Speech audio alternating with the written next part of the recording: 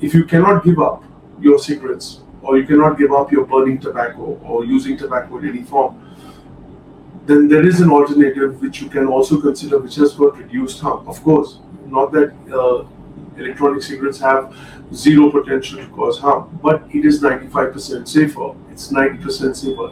In medicine, even if something is 20% safer, that is considered as harm reduction.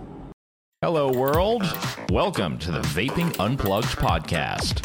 Everything you need to know about vaping and tobacco harm reduction. Hi, everyone. You're listening to the podcast Vaping Unplugged, and welcome back. As you know, we're talking all about vaping and harm reduction globally. Today, we have a very interesting conversation with a very interesting guest, Dr. Rohan Andre de Sequeira. I'm not sure. I think I was okay with pronunciation. Doctor is a distinguished consultant, cardiometabolic physician, and professor specializing in non-invasive cardiology, diabetes, endocrinology, and obesity management. Also, Dr. Sequeira holds a senior consultant positions at prestigious institutions. And today we will be talking all about science, all the misconceptions around vaping, harm reduction generally. Dr. Sequeira, thank you so much for your time. It's a pleasure to have you here today. My pleasure, Lisa. It's just been an interesting way to see how this progress has always been with regards to harm reduction, and always, as physicians and as doctors, our first oath is to reduce harm to patients. So this is something right up our alley. Right. Definitely, and we'll be talking more about that in just in a minute. But before we switch to that topic, specifically harm reduction and smoking cessation, I wanted to ask you about yourself, because I might have missed some of the aspects of all the interesting work that you were doing and very important job that you're doing. So could you maybe tell our listeners more about yourself? Right. So I'm actually what you call as a cardiometabolic physician. I specialize in non-invasive cardiology, and our primary area of focus is diabetes, all the endocrine problems, the hormonal issues. You have thyroid, obesity management, and also along with that, we also look at a lot of patients who come with lung disorders. We have patients who come with different kinds of lifestyle disorders. So that's what I've been working on for the last 30 years. I've been trained in the US and Europe, and currently I'm practicing in India. And that's what I do for a living every day. Amazing. And I guess you're helping a lot of people. That's really valuable. When I'm not treating patients, I'm riding my Harley Davidson bike, so that's different. Doctor, I wanted to ask you about harm reduction concept generally, and you have already mentioned the progress that the world is probably doing great.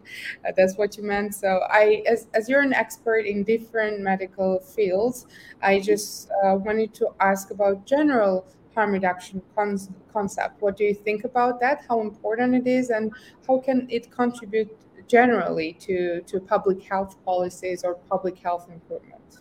Right. So there are many different kinds of harm reduction. If you look at it from a very superficial point of view, you have social harm reduction, you have personal harm reduction, you have medical harm reduction, you have lifestyle harm reduction. So anything in life that makes your quality of life a little bit better is what we call harm reduction, right? Just looking, when you cross the road, you look left, you look right, that is a form of harm reduction. So there are so many ways in which harm reduction can actually benefit public health. If you look at cleaning up the streets, if you look at maintaining proper hygiene, all of these are different aspects of harm reduction, which we tend to forget because it's become part and parcel of our day-to-day life. Now, when we look at it from a medical point of view, if you have a diabetic patient, or if you have a patient who's got cardiovascular disease, or if I have to take care of a patient, I have to do an angioplasty, or maybe I have to do a bypass. These are all harm reduction alternatives that we have to give these patients. So there are different forms of harm reduction depending on each situation. Thank you. I also want to talk about vaping as a part of harm reduction. As you know, World Vapers Alliance advocates for consumers' voices and vapers' voices worldwide. And I wanted to ask you about what's your stance on vaping. What do you think about it as a smoking cessation aid? And how do you think public health authorities should be treating it in that regard? So as we know, a lot of data has already been published with regards to harm reduction in vaping. We all know that the UK government has already put it up on their own public health website that vaping is 95% safer than smoking tobacco or the regular conventional burn tobacco products. We know that there is definitely a reduced amount of toxins and carcinogens in electronic cigarette vapor compared to the smoke that is released by the conventional burn tobacco. Whereas you have a lot of tars, you have nitrosamines, you have cancer-causing products, you have well, obviously, there is no safe alternative other than giving up smoking altogether. But that being said, the research and the data is there in the market right now that suggests that electronic cigarettes definitely have a lesser reduced impact on a person's biological systems than that which is there on a burnt tobacco right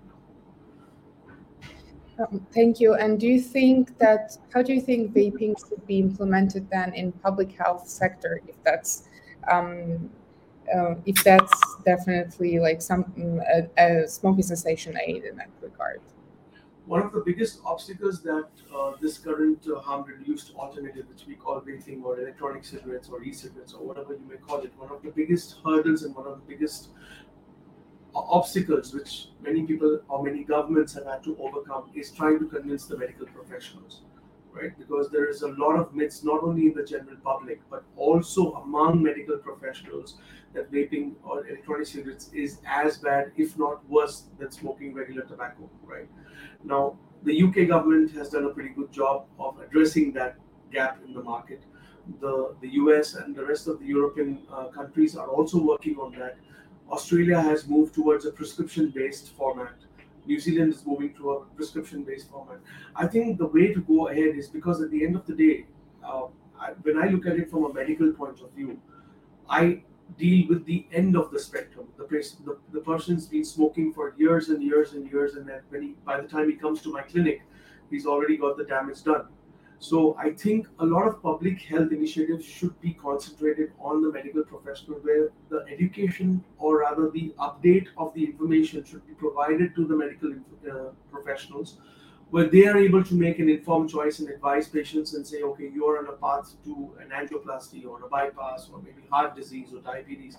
Here is something, if you cannot give up your cigarettes or you cannot give up your burning tobacco or using tobacco in any form, then there is an alternative which you can also consider, which has got reduced harm. Of course, not that electronic cigarettes have zero potential to cause harm, but it is 95% safer. It's 90% safer. In medicine, even if something is 20% safer, that is considered as harm reduction. Hi everyone, hold off on the vaping for a second. We've got something very special for you. You ever have that feeling when someone's always saying don't do this, can't have that? Well, Fan Police is a podcast that is all about that. People trying to ban what you enjoy, from a beer to a piece of chocolate. It's delivered by the Consumer Choice Center. It's a 5-part series, and it digs deep into why some people so desperately want to ban our fun. Well, Fan Police is easy listening, and it's coming your way every week. Now just get ready for a quick preview. Did you vape today? Or drink? Did you have a beer, a glass of wine, place a bet, or eat chocolate?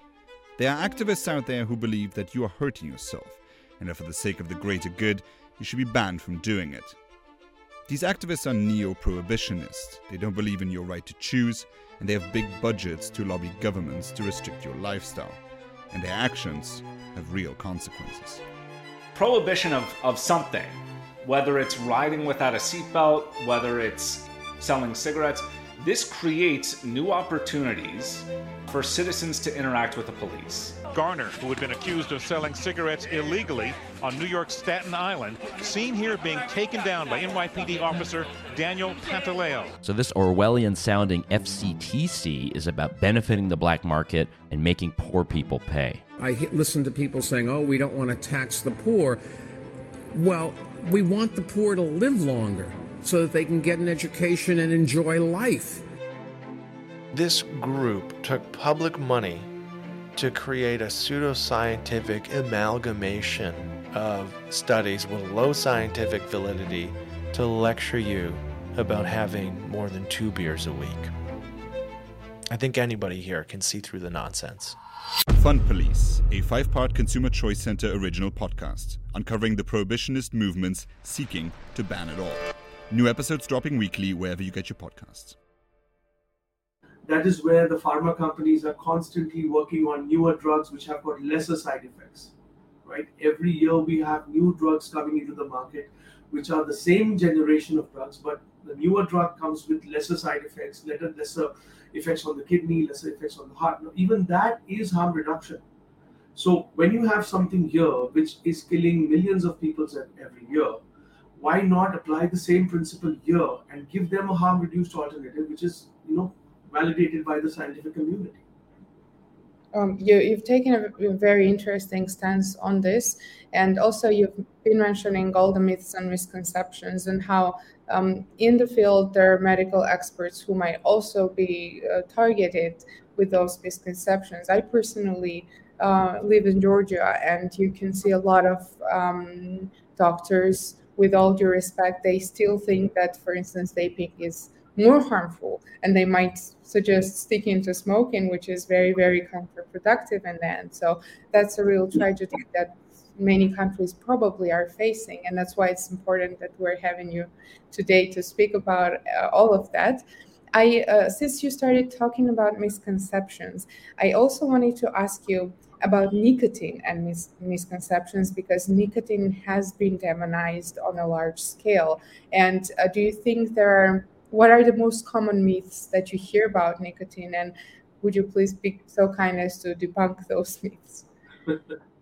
So if you look at nicotine as a chemical, it's a stimulant, right? It's a neurostimulant, it's a cardiac stimulant, it's a stimulant to many of the receptors in the brain, it's a stimulant to many of the receptors in your nerves, it stimulates receptors in your heart, in your lungs, in different systems, in your blood vessels.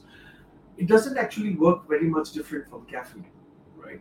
Now, any drug in your body in excess is obviously going to cause a side effect which none of us want. If I drink about 40 cups of coffee every day, I'll be jumping up and down, because caffeine is also a neurostimulant. Caffeine increases your heart rate, caffeine increases your lung respiratory rate, it causes vasodilation, it causes excessive urination. Like the same way, and caffeine is also addictive, right? There are certain chemicals which cause something what is called as upregulation of receptors. Means the more you take it, the more the receptors are formed and the more your addiction grows.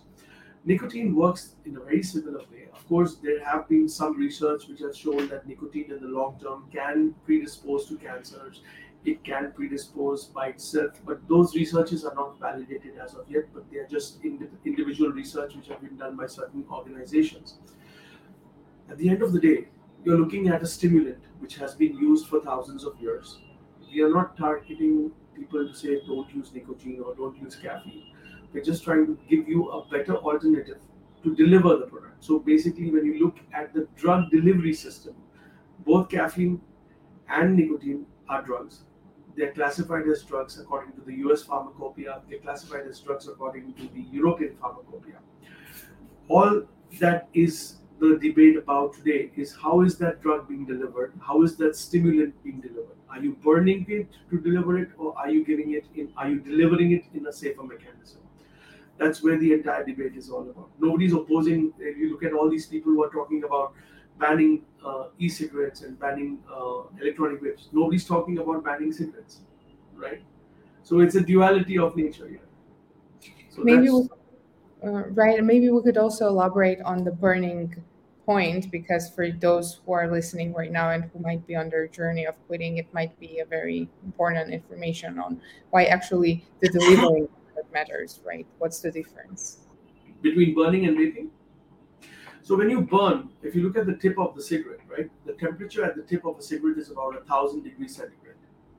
But when you look at an electronic cigarette or a vape, the temperature doesn't go anywhere between 100 to 200 degrees centigrade. Now, there are two differences, very, very major difference, which happens between smoking or burning tobacco and delivering nicotine in the form of a vapor.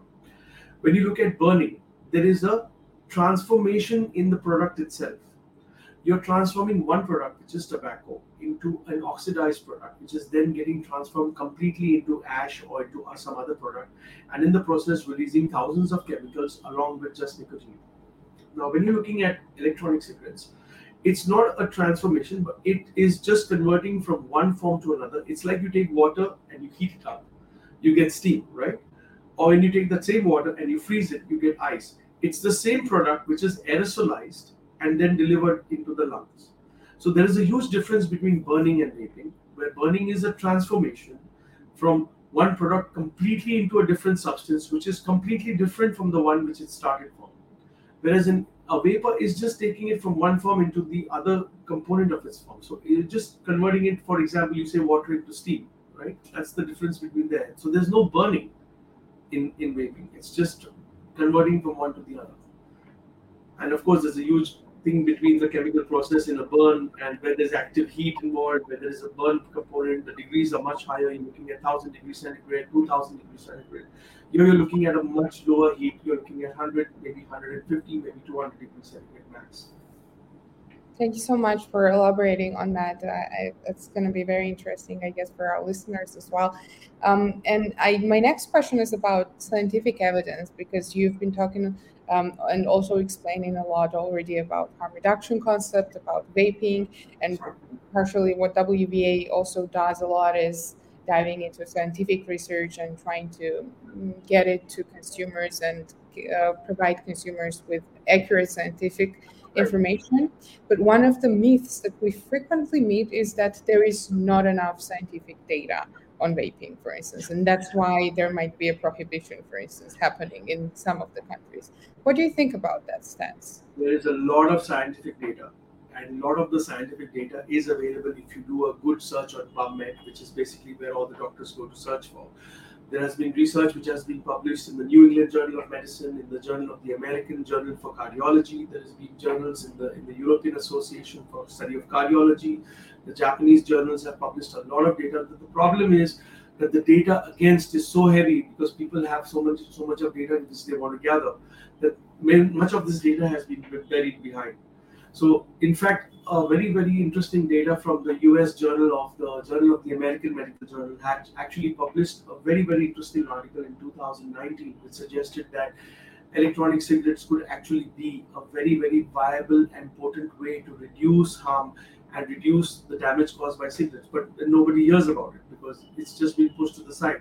But if you do a very good PubMed search, you go into PubMed, you search for the beneficial effects of electronic cigarettes, you'll get a lot of data coming out of that. In fact, we just presented a paper in Manila very recently by an organization called CAFRA, which basically had a lot of data which was published on medical harm-reduced alternatives.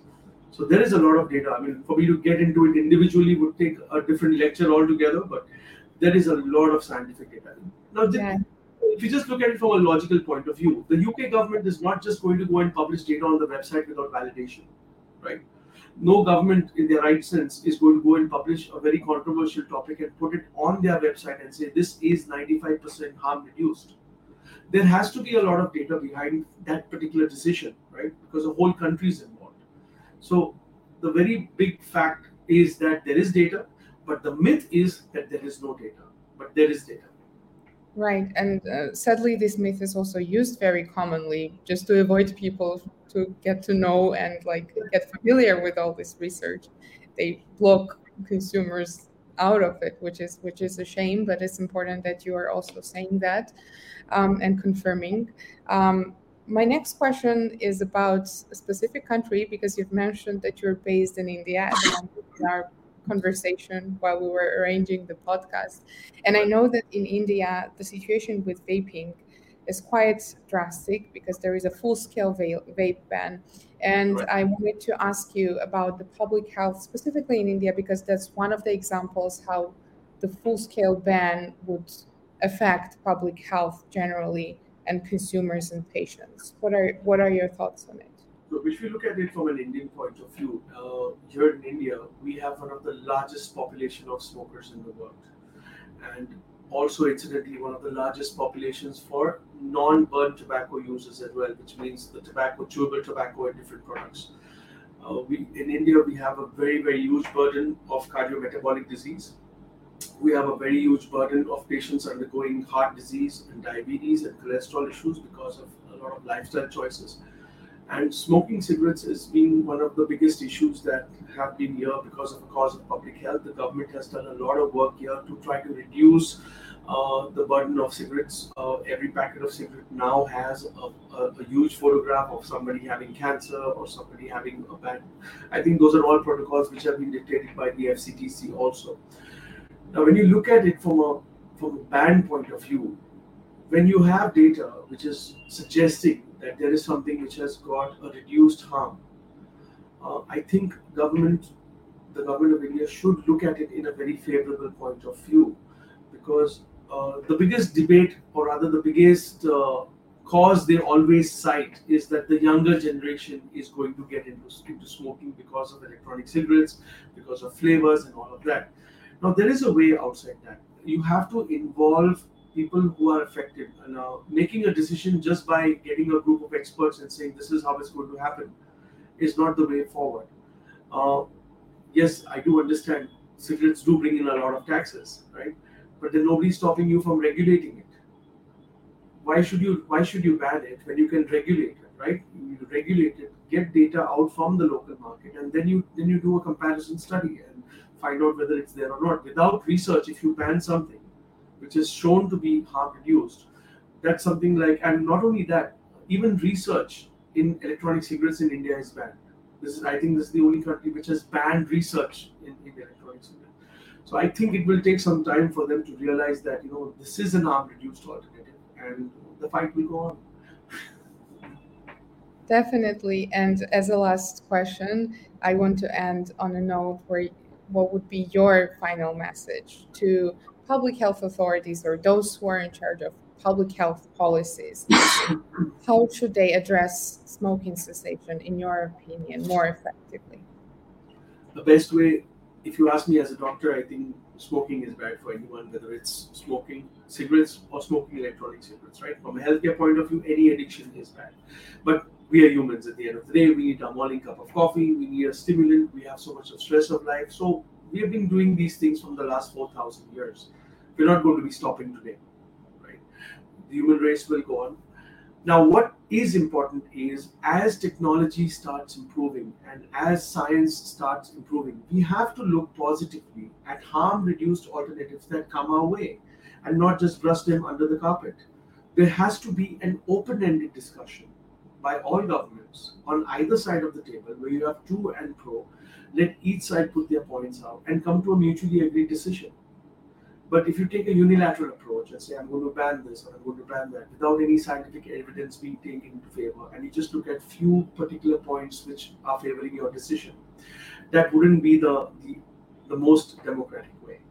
So if you look at it from my point of view, I was a smoker for about 5 to 6 years before I started vaping. I then shifted over to electronic cigarettes myself.